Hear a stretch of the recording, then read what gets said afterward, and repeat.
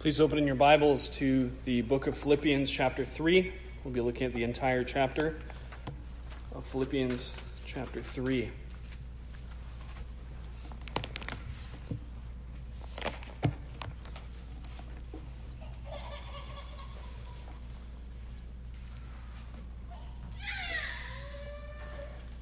Philippians chapter 3. Please join with me in prayer.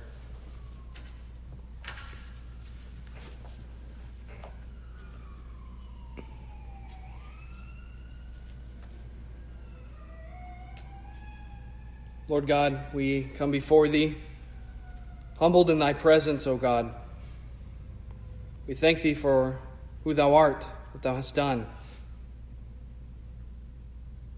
Lord, please help us in the hearing of Thy word preached and in the preaching of Thy word to reverently receive with humility and joy Thy word. Holy Spirit, please apply Thy word.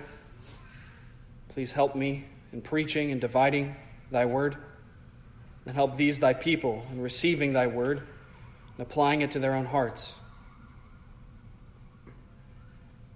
Lord, we thank Thee for the work of Christ, Lord Jesus. We stand in awe of Thee, and we thank Thee, O Father, for sending Thy Son for us and for giving us to Thy Son, Thy only begotten Son, who reveals to us Thy glory, reveals to us Thy purposes, Thy love toward us.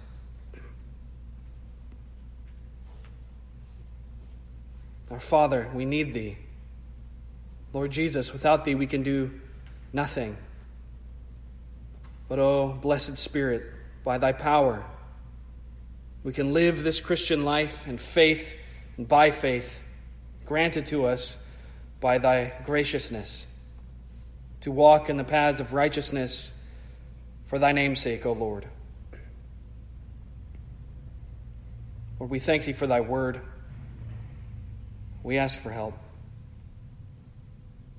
We submit to Thee and love Thee. In Jesus' name, amen. Amen. Philippians chapter 3. You will forgive me. This will not be the most eloquent of things I have ever preached. It was laid upon me late last night to go through this chapter, to reorient us on what truly matters. What is our greatest hope? What is our greatest joy in this life? And what defines us as human beings, bought, purchased, and given to God by His Son, restored, adopted, beloved, in the beloved, Christ Jesus. Philippians chapter 3, the Apostle Paul writes, "Finally, my brethren, rejoice in the Lord. To write the same things to you, to me indeed, is not grievous, but for you it is safe. Beware of dogs, beware of evil workers, beware of the concision. For we are the circumcision, which worship God in the Spirit and rejoice in Christ Jesus and have no confidence in the flesh. Though I might also have confidence in the flesh, if any other man thinketh that he hath whereof he might trust in the flesh, I more, circumcised the 8th day, of the stock of Israel, of the tribe of Benjamin, and Hebrew of the Hebrews, as touching the law, a Pharisee, concerning zeal, persecuting the church, touching the righteousness which is in the law, blameless. But what things were gain to me, those I counted loss for Christ. Yea, doubtless, and I count all things but loss for the excellency of the knowledge of Christ Jesus my Lord, for whom I have suffered the loss of all things, and do count them but dung, that I may win Christ, and be found in Him, not having mine own righteousness, which is of the law, but that which is through the faith of Christ, the righteousness which is of God by faith, that I may know Him, and the power of His resurrection, and the fellowship of His sufferings, being made conformable unto His death, if by any means I might attain unto the resurrection of the dead. Not as though I had already attained, either were already perfect, but I follow after, if that I may apprehend that for which also I am apprehended of Christ Jesus. Brethren, I count not myself to have apprehended, but this one thing I do, forgetting those things which are behind and reaching forth unto those things which are before. I press toward the mark for the prize of the high calling of God in Christ Jesus. Let us therefore, as many as be perfect, be thus minded. And if anything, ye be otherwise minded, God shall reveal even this unto you. Nevertheless, whereto we have already attained, let us walk by the same rule. Let us mind the same thing. Brethren, be followers of me, together of me, and mark them which walk, so as ye have us for an ensample. For many walk, of whom I have told you often, and now tell you even weeping, that they are the enemies of the cross of Christ, whose end is destruction, whose God is their belly, and whose glory is in their shame, who mind earthly things. For our conversation is in heaven, from whence also we look for the Savior, the Lord Jesus Christ, who shall change our vile body, that is, that it may be fashioned like unto his glorious body, according to the working whereby he is able even to subdue all things unto himself. Thus far the reading of God's word. Amen. The Apostle Paul had much to boast about in the flesh. Throughout all of his epistles, he points to what is truly our saving grace, what is truly our salvation, Jesus Christ, faith in him and him alone. We who were dead in the trespasses and sins in which we once walked, serving the desires of the flesh, walking after the course of this present age, having our father be Satan and not God, the prince of the power of the air that is now at work in the sons of disobedience. That is who we all once were. And Paul, if anyone can speak to the blessing of being God's people, as he lays out in these verses before us, if anyone would be deceived, and he once was, it would be Paul. If anyone could be caught up in what he can do in this life to attain righteousness, it would be Paul. And yet, Paul, time and time again, points us unto his salvation and our salvation, the common salvation of the saints, Jesus Christ. In the previous chapters, Paul lays forward what is our hope in Christ. Especially chapter 2, the Carmen Christi, that great passage wherein we see how the Lord Jesus emptied himself, though being God, he became man, and died even the death of the cross for us. And thus the Father has highly exalted him, given him the name above every name, that at his name every knee should bow and every tongue confess that Jesus Christ is Lord, to the glory of God the Father. And we partake in that. We partake in that great calling to be his people, to be his sheep, to follow after him. That is our identity, nothing else. That is our identity, nothing else. Not our nationality, not our political stances, not our sin, which clings so closely to us, not our occupation or profession, but Christ, Christ, Christ. That is our identity. Be found in him. Notice verse 1, he says, "Finally, my brethren, rejoice in the Lord." After laying forth that Carmen Christi, after laying forth the fact that he had been sick, he was locked away in prison during this epistle, the writing of this epistle, suffering much for the cause of Christ, for the gospel, yet he says, "Rejoice, for I rejoice." We read about in this same epistle how he said, "I've learned to be content in all things." Whether I'm prospering outwardly and the gospel is going forth and my ministry seems to be blessed and my business seems to be blessed as a tent maker, working for myself, my own business, great. Christ is Lord. Christ is my hope. If I'm languishing here in this prison cell, Christ is my hope. Christ is sufficient for me. That Christ who emptied himself. Therefore, brethren, rejoice in the Lord, he says. The Philippians were undergoing some suffering as well. The Philippians had false teachers in their midst. Funny how right away false teaching appears in the church. The Judaizers specifically, those who claim to be Messianic Jews, if you will, who embraced Christ but also kept the law. Christ gets us started. Christ accomplishes the work that we can't make up. We do some, Christ does some. You must be circumcised to be saved. Being circumcised equals being in Christ for the Judaizers. They wanted to combine. And remember, in Galatians, he tells the Galatian church, the church in Galatia, who hath bewitched thee, that you should depart from the gospel? For there is no other gospel. And if any comes and preaches some other gospel, some other Christ that tells you to be bound to the law, to be enslaved to the law once again, let him be accursed. Accursed, for he is cut off from Christ. His God is his belly. He serves his own pleasures and lusts and desires. Therefore rejoice that ye be in Christ. This is how Paul begins this next chapter. He continues, to write the same things to you. To me indeed is not grievous, but for you it is safe. What are these same things? The warning about false teachers, the laying forth of the elementary principles of Christ again and again, the deep things of God as well, as we saw in the Carmen Christi. To lay these forth, to continue to warn you about the false teachers, to continue to lay forth the truths of Christ and our great glory that we have in him is not grievous to me.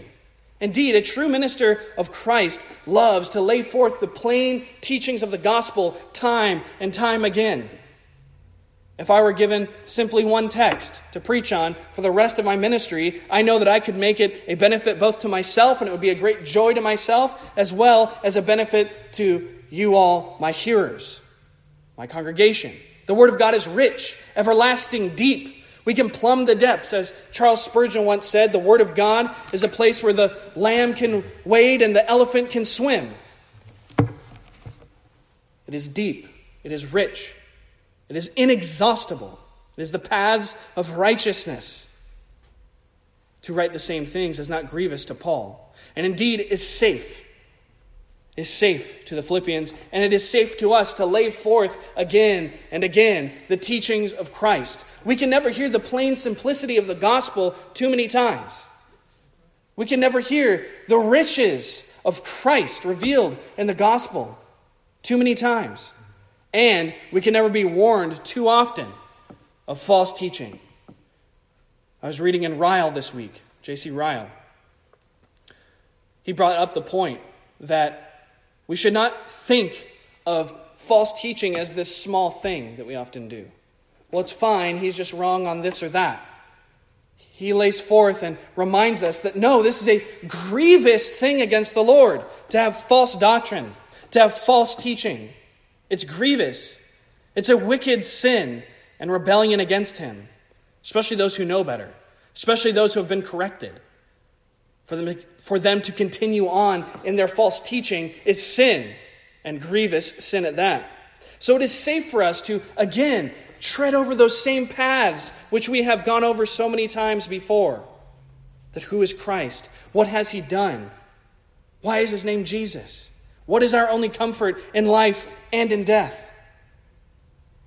What is the chief end of man? These questions we must again and again examine, lay forth, and know the answers to. It's not grievous for a minister to do so. If a minister just wants to teach some new thing, and if the people he preaches to just want to hear a new thing, and their ears itch and tingle to hear some new thing being taught like the Athenians, then we know that congregation is in dire straits. Dire straits. We need the same old paths of the gospel tread time and time again until they are well-worn paths in our hearts, in our minds, and in our churches. Next he says, beware of the dogs. So he's laying out these fundamental things again, these same things which he taught them in person and now is writing about. Beware of dogs. Beware of evil workers. Beware of the concision. Beware of dogs. It's a pretty harsh term, isn't it? To call someone a dog. But there's more to it than this. It's not that Paul's just being real tough here and saying, these people are dogs. Dogs indeed they are for teaching such heresy and wickedness, but there's more to it than this. For the Judaizers claimed that we must hold to the law of Moses entirely, all of the intricacies and commandments. We must have circumcision as well as faith in Christ. We must combine both the Old Testament code and Christ in order to have salvation. And what was the main term that the Jews used for the Gentiles? Dogs. Even Jesus calls the Gentiles dogs. When that woman comes to him, who was a Gentile, says, Lord, heal my daughter. She is demon-possessed. It is vexing her. She is in a strait and even coming to an end. What does Jesus say? It is not meet to take the bread from the children and give it to the dogs. She says, yea, Lord, but even the dogs, the little dogs under the table of the master, feed on the crumbs that fall down. And he says, I have not found such faith in all of Israel. So dogs was a common term from the Jews of the Gentiles. What is Paul doing here? Being an Hebrew of Hebrews, well-versed in the law. He was well-equipped to deal with these Judaizers. Look at God's providence. Oh, what providence!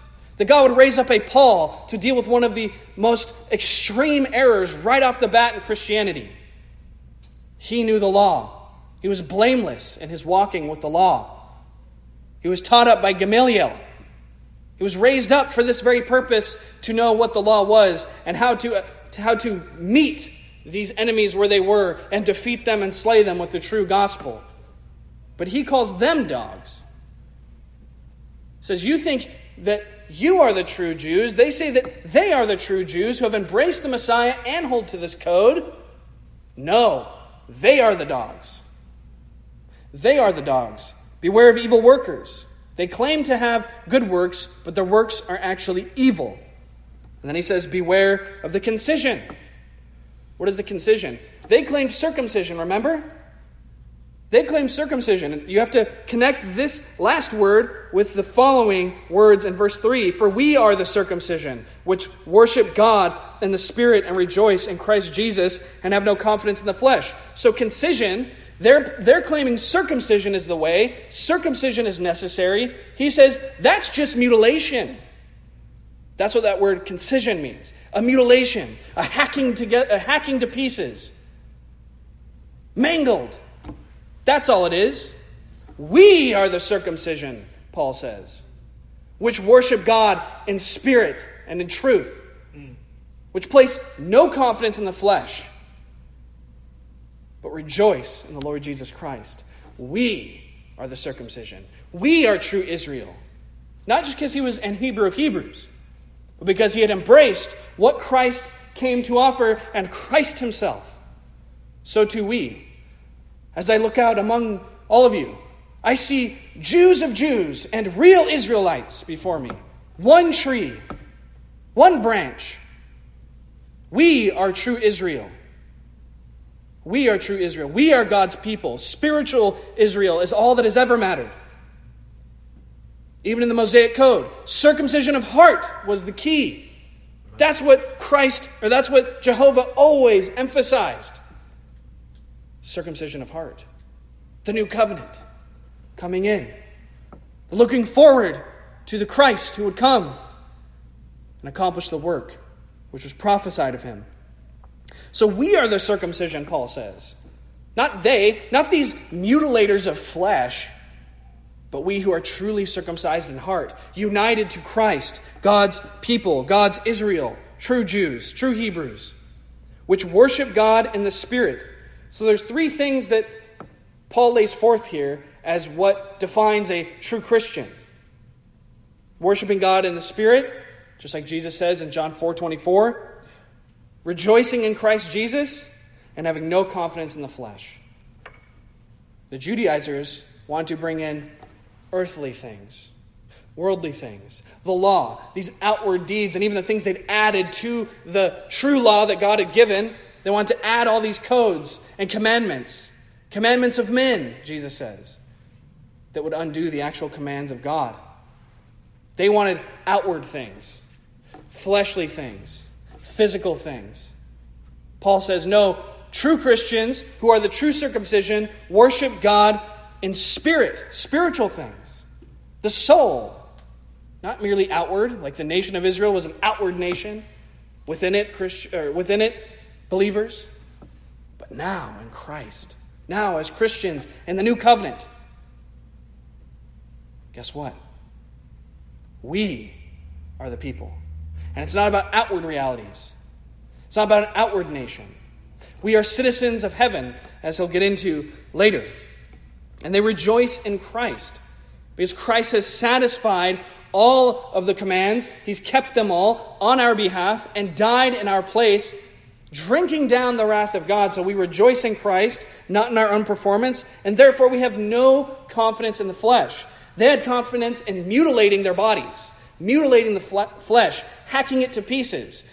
Christians, Paul says, have no confidence in the flesh. Whether it's just an outward thing you do, your baptism and looking to your baptism when you're an infant, looking to your circumcision in your flesh, looking to your baptism when you're at spirit camp. No, we don't look to outward realities. We look to spiritual realities. We look to Christ and what he has done and rejoice in him, placing no confidence in the flesh. Our outward deeds, our outward signs, nothing. Not the place you wrote in your Bible back there at Spirit Camp where it says, I got saved at this date. You don't look to that. That's not your confidence. That's fleshly confidence. We look to Christ. Whenever you're doubting your salvation, as Christians sometimes do, I don't know if I'm saved. I'm so wicked. I don't feel God's presence. Where should you look? Your works? They might be signs that help you navigate, but ultimately those are of no help at all. No help at all. That's confidence in the flesh. You don't look to how often you go to church. You don't look to how often you read your Bible. You look to Christ. Amen. Again and again and again. Amen. Are you not confident? Do you have no assurance? Look to Christ. You shall have assurance. Simply look. The pauper can look. The rich man can look. We look to Christ and Christ alone. Verse 4, he continues, though I might also have confidence in the flesh, if any other man thinketh that he hath whereof he might trust in the flesh, I more, Paul says. Now, I think it's interesting, Paul, as much as he says it's foolishness to bring up himself into the conversation, he tends to do it a lot. And he's always saying, I hate doing this. It's foolishness. I speak as a fool. I speak as a man. But anyway, here's what I did, and here's who I am, because he's combating these false teachers. And I think that it can be a very helpful thing to do when ministering to someone, when repairing a relationship between someone in the church, a fellow brother, a fellow sister, when witnessing to the gospel before unbelievers, that at times it is good to point to your own testimony, what you have experienced, if it helps in pointing to the gospel. And Paul does that quite frequently. Here is a great opportunity to do it. The Judaizers say this: you need to keep the law, that you need to combine law and faith, and not simply faith alone, works and Christ. Well, if anyone's going to have confidence in the flesh, or anyone could, it's me, Paul says. I could have done that. If somebody's going to do it, here's the guy. It would have been me. Circumcised the 8th day. So according to that Abrahamic covenant, right on time, of the stock of Israel, of the tribe of Benjamin. He even knew which tribe he's from.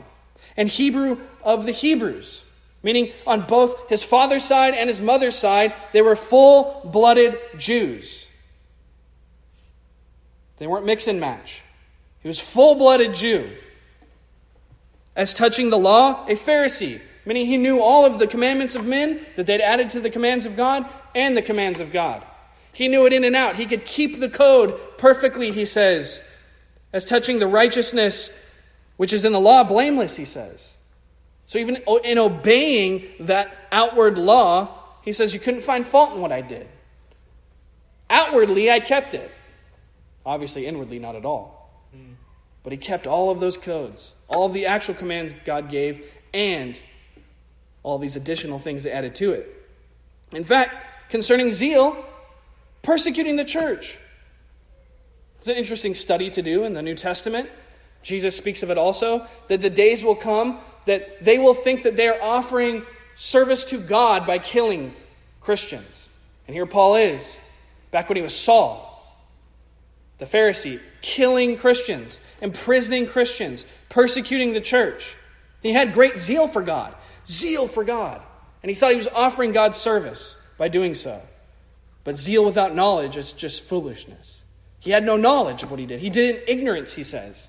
He did not know that he was sinning against the Lord Jesus Christ, and that the Lord Jesus Christ was the Messiah that he was looking for, was the Savior, was Jehovah incarnate. He had no idea. He was ignorant. So when he hears Christ's voice on the road, as you recall, Saul, Saul, why persecutest thou me? He goes, Lord, who are you? Who are you? He knew not the voice. But soon he did. And realized the folly and worthlessness of all of these things he's laying out. That putting confidence in those fleshly, outward things was of no value whatsoever. And he says this in verse 7, but what things were gained to me, those I counted loss for Christ. And this is such a hard thing to do sometimes. When you find your identity even in your spiritual duties, even in your spiritual attainments, you find possibly some identity. But I am a Christian. I have done these things. I have gone to church. I have read my Bible. I have evangelized. I have fed the poor. I've set up chairs. I've done whatever it may be. This is what makes me a Christian. But I'm a moral person. How many times do we evangelize somebody, share the gospel with somebody at work or our family or school or wherever it may be, and they say, well, I'm a good person. Yeah, I understand all that Jesus stuff, and maybe later in life that might be a good idea to look into that and maybe do it. Right now, I'm a generally good person. I haven't killed anyone. I haven't stolen. I don't lie very much. I'm generally a good man or good woman. That's all loss. That's all worthless in attaining any kind of spiritual standing with God. Any kind of spiritual standing with God. What things were gained to me, those things that I could have in the flesh said were a great gain, gave me great value, I now count loss for what? For some new things he added in? No, for Christ. For Christ. Woe is me if I preach not the gospel of Christ. Christ is his gain, not whatever he does in the flesh. He continues, yea, doubtless, and I count all things but loss for the excellency of the knowledge of Christ Jesus my Lord, for whom I have suffered the loss of all things, and do count them but dung, that I may win Christ. Moreover, yea, doubtless. In Greek, there's multiple particles used right here that give great emphasis to what he's saying.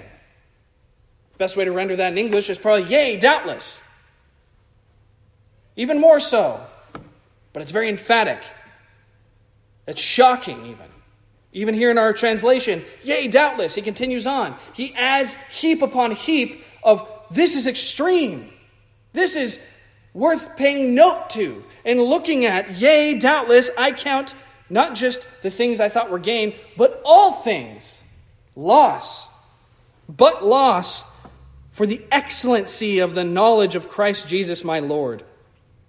Now, what is this knowledge? Is it just intellectual knowledge? Or is it experiential knowledge? Well, we would have to say that it is experiential knowledge of Christ Jesus his Lord. Because why? It played out in his life. For whom I have suffered the loss of all things. That excellency of knowledge that made everything pale in comparison to, even enabled him to be willing to lose everything. Lose his station in life. Lose the great advantages he had by being a Hebrew of Hebrews and all the things he laid out. Even be willing to be put to the sword if need be, placed in prison, beaten with stones and rods, given the 39 lashes twice, shipwrecked, homeless, hungry, naked. All of these things were worth suffering for. Why? Because he was a hermit and wanted to cast down his flesh? No. But because of the excellency of the knowledge of Christ Jesus, his Lord. That experiential knowledge of Christ, not just intellectual knowledge, allows us to move forward in this life that whatever may come, we can endure it. I can do all things through Christ, which strengtheneth me. That's what Paul says. And even more so, suffering the loss of all things, I do count them but dung, that I may win Christ. Not only were they less or even loss compared to Christ, but refuse, rubbish, dung compared to the excellency of knowing Christ. Do we count all things but dung? Do we count all things but actual loss in comparison to knowing Jesus Christ? Now again, that doesn't mean that you sell everything that you have and move off and be a hermit and actually detest the things that you have. That's not what he's saying. Any more than Jesus is saying you actually are to act hateful to your family. No, in comparison to following Christ, in comparison to being in Christ and knowing Christ and having this excellency of knowledge of him, that they are lost, that you hate them, that they are dung to you in comparison to knowing Jesus Christ, your Lord. I do count them but dung, that I may win Christ. That I may win Christ. Does that mean he's earning his righteousness? No. That means he's looking forward to Christ. He's looking at Christ. He's setting his heart and his life upon Christ. Not the things of his flesh, not his possessions, not his place in society, but Christ. That I may win Christ. That I may live in such a way that is acceptable and coherent and congruent with his profession of faith. What Christ had done, willing to suffer the loss of all things, winning Christ, meaning attaining eternal life, being found in him. As he says, verse 9, and be found in him, not having mine own righteousness, which is of the law, but that which is through the faith of Christ, the righteousness which is of God by faith. Be found in him. How often do we seek out what that means to be found in him? How often do we desire to make sure that we are found in him and not found in some other thing? That's very important. Very important. It's key. It's critical. As Paul lays forward. Yea, doubtless, all things are lost. Be found in him. Our identity in him. Not in something else. Not in our marriage. Not in having children. Not in which church we attend. Not in our job. Not in our failures or our spiritual victories. But in him. Because in him we move and have our being. In him we have been predestinated from the foundation of the world. In him we are seen as blameless before God. In him, in Christ. You could sum up the theology of Paul the Apostle as en Christo, in Christ. In Christ. All things in Christ. All things holding together in Christ. He's the author and finisher of our faith. He is the one who enables us to work out our salvation with fear and trembling, as he said in the previous chapter as well. Found in him, not having mine own righteousness, which is of the law, but that which is through the faith of Christ. Christ's faithfulness towards us and Christ's faithfulness in keeping the law. The faith of Christ. Christ's faith. Not our own. Even our own faith is a gift. Even our own faith is gifted to us as grace, as mercy. That's why that father, as I always bring up, could say, Lord, I believe, help thou mine unbelief. Faith is the gift of God. And the faith that we are given is the faith of Christ. the righteousness which is of God by faith, not by the law. Because he just laid out against the Judaizers that even if you do all these things, even if you be a Hebrew of Hebrews, even if you have more to boast about in regards to the law than anyone else, yet still it's all loss, it's dung, it's refuse compared to Christ. Verse 10, that I may know him and the power of his resurrection and the fellowship of his sufferings, being made conformable unto his death, if by any means I might attain unto the resurrection of the dead. There's that word that I always tell you to look for when reading Paul. That. That or in order that. So that. It's connecting the previous statements with what the conclusion should be, the outcome should be. That I may know him and the power of his resurrection and the fellowship of his sufferings, being made conformable unto his death. Unto his death. What does that mean? Being found in him. Knowing him. The power of his resurrection. We have to recall that we are spiritually dead. All men are spiritually dead until enlivened by Christ, resurrected by Christ. I think a place you could go to explain some of this is Galatians chapter 2, verses 19 through 20. For I, through the law, am dead to the law, that I might live unto God. I am crucified with Christ. Nevertheless I live, yet not I, but Christ liveth in me. And the life which I now live in the flesh, I live by the faith of the Son of God, who loved me and gave himself for me. That's what it means to be conformed unto his death. To know the power of his resurrection. That he has raised us from the dead spiritually. Raised us from the dead spiritually. There was a time, I was actually meditating on this a couple days ago, that I did not know Christ. I can't even imagine. And you know, some of the people that I knew back then, some of my family members, this is a phase. He's but a youth. He'll grow out of it. No, I was regenerated. I was born again. I was resurrected from the dead. I was a dead man spiritually and born again by the power of the Spirit to be found in him, knowing that power of his resurrection. I know the power of his resurrection. Do you? You do. If you are Christian, you know the power of the resurrection of Christ spiritually. You've been brought from death to life. From enmity against God to his child. Crying out, Our Father, which art in heaven. That's what has taken place. A new creature in Christ Jesus. So what does it mean to be experiencing the power of his resurrection? Being made conformable unto his death? Well, it means that you see yourself as living, yet dead to self. Alive in Christ. And the life that you now live is not even your own life living. It's Christ living in you. The one who loved you and gave himself for you. Gave himself for you, that you might live unto him. So you're willing to suffer, because it's not your life but Christ. And it's not by your power that you'll be able to endure suffering, but by Christ. You obey the law and progressive sanctification, walking towards him. Walking in ways that please him out of gratitude, because it's not you living, but Christ living in you. Living by faith.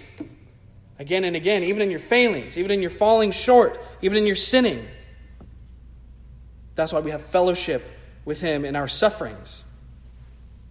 If by any means I might attain unto the resurrection of the dead. So we talked about the power of his resurrection in our spiritual resurrection, but even more so, Paul is saying, and we should be listening, that we should be looking for the physical resurrection of our bodies, the new heavens and new earth, our glorification. Again, our salvation is so complete, so sure, because the Lamb was slain before the foundation of the world. It's already done. It's already been done. We've been justified in time because we were predestined in the decree of God unto salvation, and have believed in time, being justified in time, and even now glorified.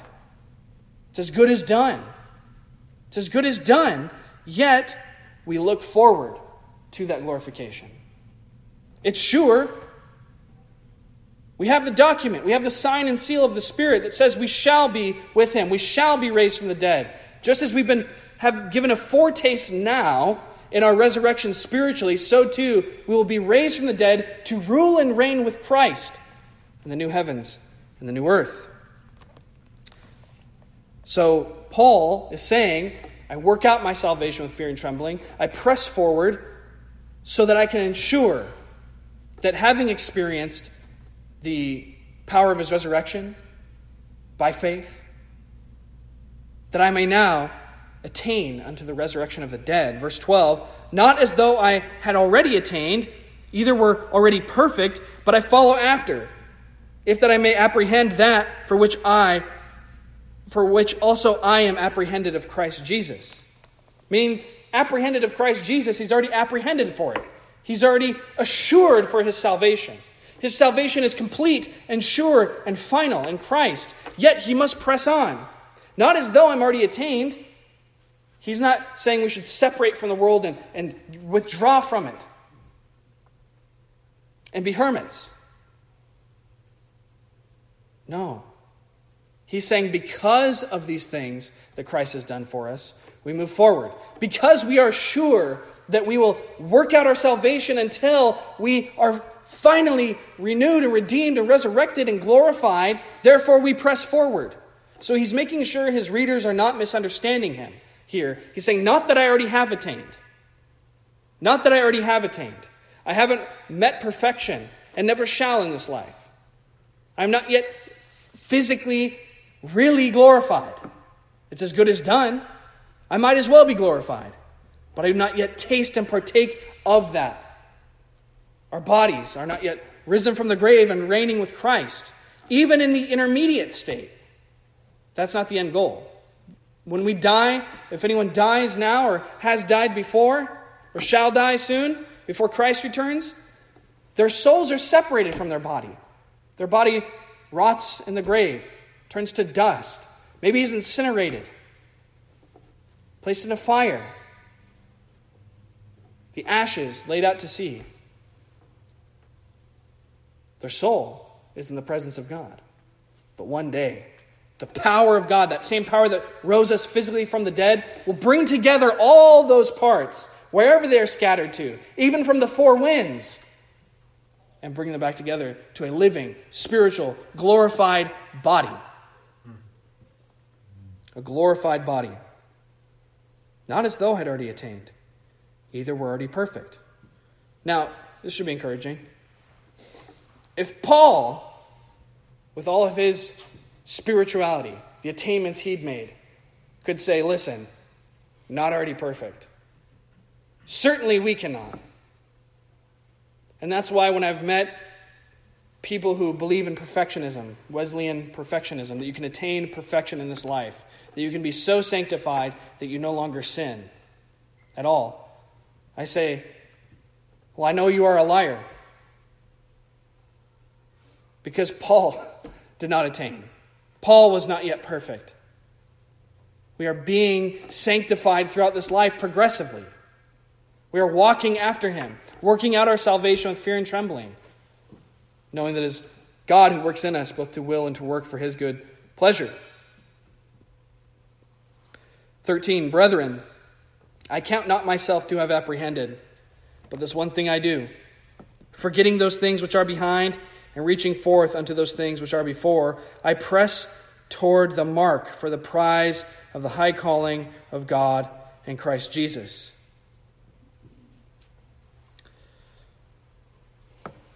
Combining this with verse 12, those two verses, going together with verse 12, he lays it out. I count not myself to have already done this thing. It has not yet occurred. In fact, when he logically looks at the situation, I cannot reason that I have attained, he says.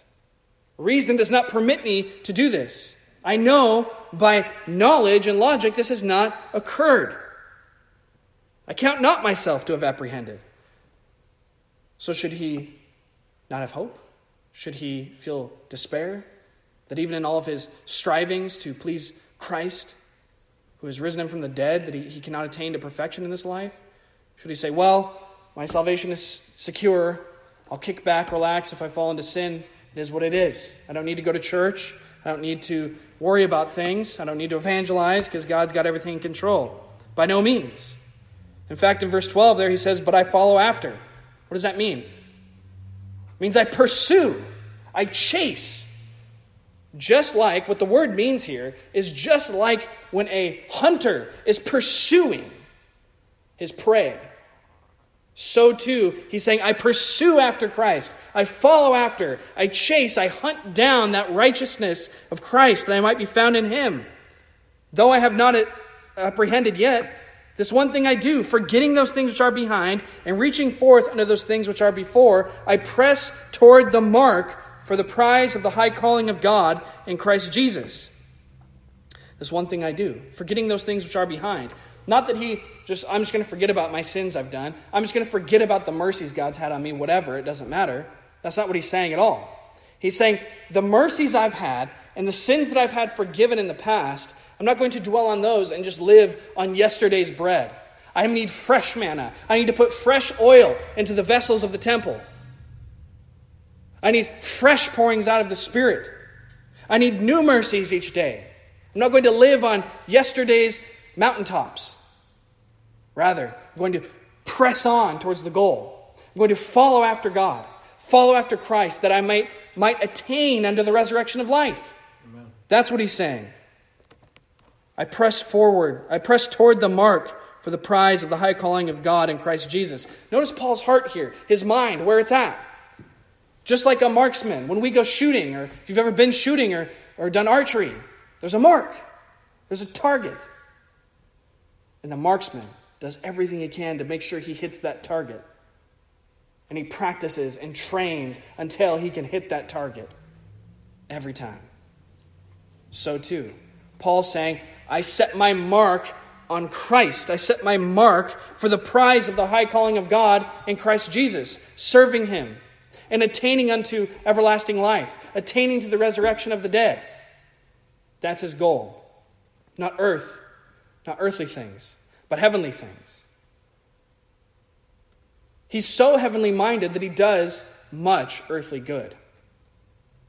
He's a good servant of this planet and the people in it because he's heavenly minded, because he realizes he's a pilgrim and belongs to a different place with God, and that's his goal. 15, he continues, let us therefore, as many as be perfect, be thus minded. Think this way. Think this way.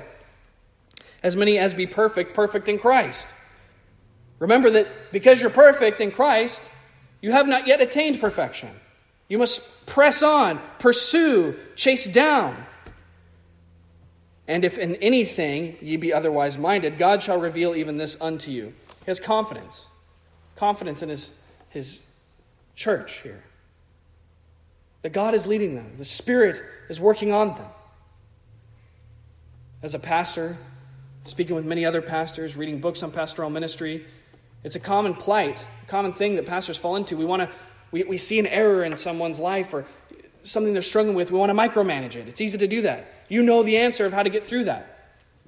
But a good pastor, and something that I try to attain to do, is trust that if ye be Christian, the Holy Spirit dwelleth inside thee, and he shall lead thee, he shall guide thee, he shall bring you through. If you do not yet understand, of course teaching will occur, of course counseling, of course prayer, but ultimately we have to have trust in the power of the Holy Spirit, not just in my life. I don't have a direct line to the Holy Spirit that you don't have, and I'm not the Holy Spirit for you, and you're not the Holy Spirit for me. The Spirit will lead us and teach us and guide us into all righteousness, all conviction of sin, all attainments of knowledge, as he promised for each one of us as Christians, whether we're a public Christian or a private Christian, a lay person or a pastor. Be thus minded. Believe these things. Follow after sound teaching that he's laying forward. That's what he's saying. 16, nevertheless, whereto we have already attained, let us walk by the same rule. Let us mind the same thing. Let us be of one mind, one heart, in pursuing after truth. However far we have attained in spiritual life, spiritual progress, continue on in that. Leave behind yesterday's attainments and continue on for more. Pursue after more. That's his point.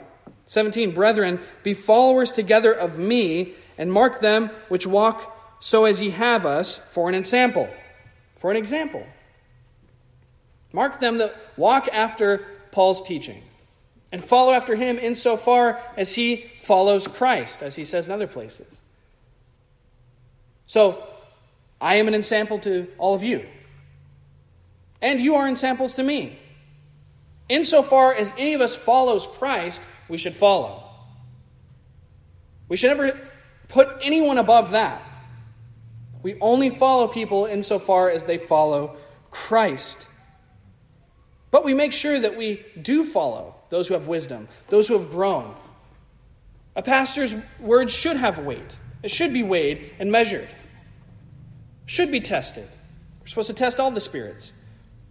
But if you trust your pastor, if you've submitted to a pastor, it should have some weight. It should have some weight. It still needs to be examined, of course. But insofar as I follow Christ, follow me. Insofar as you follow Christ, I follow you. Insofar as Paul follows Christ, we follow him. 18. For many walk, of whom I have told you often, and now tell you even weeping, that they are the enemies of the cross of Christ, whose end is destruction, whose God is their belly, and whose glory is in their shame, who mind earthly things. So again, he's warning them of these false teachers, the Judaizers. The Judaizers. For many walk among you, who have been led astray by this false teaching, who have been caught up in this false teaching. And he says, notice, even weeping. Even weeping. It is the pastor's sorrow, and here the minister's sorrow, when his people walk against the truth of the gospel, when they get caught up in error. The heart Paul has for the Philippian church is laid out here, even weeping, that there are people who have walked away with these false teachers. There are people who have been deceived by these false teachers. He's heartbroken over it. Because why? Their end is destruction. Our end is perfection and eternal life and the resurrection of the dead and attaining to the high mark of Christ Jesus, our calling of God in him. And their end is destruction. Their God is not the Lord Jesus Christ. Their God is their own belly, meaning their own passions. Often in the Bible you'll see the bowels, the belly, the inward parts. All those mean the very essence of man. For the Hebrew mind, it was technically the kidneys and the liver. We always talk about the heart. We always talk about the heart, following after Greek and European thought. For the Semitic people, they thought the kind of essence and the feeling and the oomph within man was in his kidneys and in his bowels. So that's what it means when he's saying bowels of Christ, bowels of mercy. That's what he's speaking about, the heart, the very essence. God is their belly. They care about feeding themselves. They care about satisfying the needs of the flesh. And notice how interesting it is. Whose glory is their shame, who mind earthly things. How interesting it is that legalism almost always, all false religion, all false teaching, almost always goes hand in hand with lascivious living. Does it not? So these are the Judaizers. You have to obey the law. Yet their God is their belly. They glory in their shame. Not only do they sin in grievous ways, they actually glory in it, like in Romans 1:32. They not only enjoy their sin, they praise their sin, and they praise it in others. This lasciviousness that comes from their legalism. But their end is destruction. They mind earthly things, which connects right with verse 20. He reminds them, here's what these false teachers end up doing. They mind earthly things. Their end is destruction. They're enemies of the cross of Christ. But our conversation is in heaven. Conversation. King James, when you see conversation, it means lifestyle. Your daily habits. Your way of living. Manner of living is what conversation means. What's interesting here It's politevma. Politic. That's where we get our word politic from Greek. Your politic is in heaven.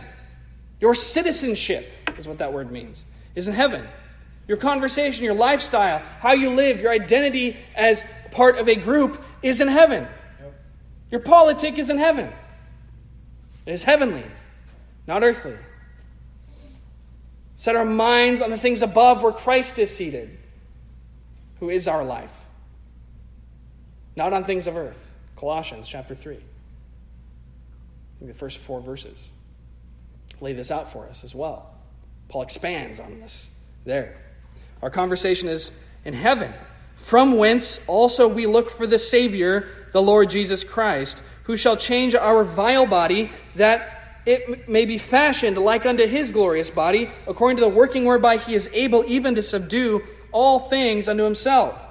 So remember, when dealing with these false teachers, he's saying, who want to just focus on outward things, whether it's outward lusts and pleasures and sin, or outward keeping of laws of righteousness, and getting self-righteousness, self-made, man-made religion, whether it's either of those things, remember that your conversation, your citizenship, who you are as a living being is in heaven. Part of a community, the heavenly community, the heavenly politic. That will be the antidote for this false teaching. Why? Because it's from heaven, that we look for the Savior. We wait for the Savior, the Lord Jesus Christ, in his second coming, when he shall come to set all things right, make all things new, the new heavens, the new earth, where he shall reign unquestioned and uncontested. Satan will be bound, and his people will be with him, being his people, and he being their God. That's where our hope is. That's what we're looking for. And in fact, at that day, the twinkling of an eye, he shall change our vile body. Not just the sin which so easily ensnares us, but also the body that is decayed and laid in the grave. He shall change it, that it may be fashioned like unto his glorious body, according to the working whereby he is able even to subdue all things unto himself. That is the power. That is the hope that we look to. That is our politic. That is our identity. Not found in ourselves, but found in him, dear congregation. Found in Christ. All other things pale in comparison, in fact, are dung, Paul says. They offer no actual hope, no comfort. Only Christ does. Only Christ does, whether things are super good in our life or really bad. Whether we have an abundance or we suffer need, Christ is enough. And that's why we press on, working out our own salvation. If we are confident of this thing, that he who began a good work in us shall bring it to completion at the day of Christ Jesus, from whence he will return from heaven and change our vile body into being fashioned like his glorious body by his glorious power. Amen. Let's pray.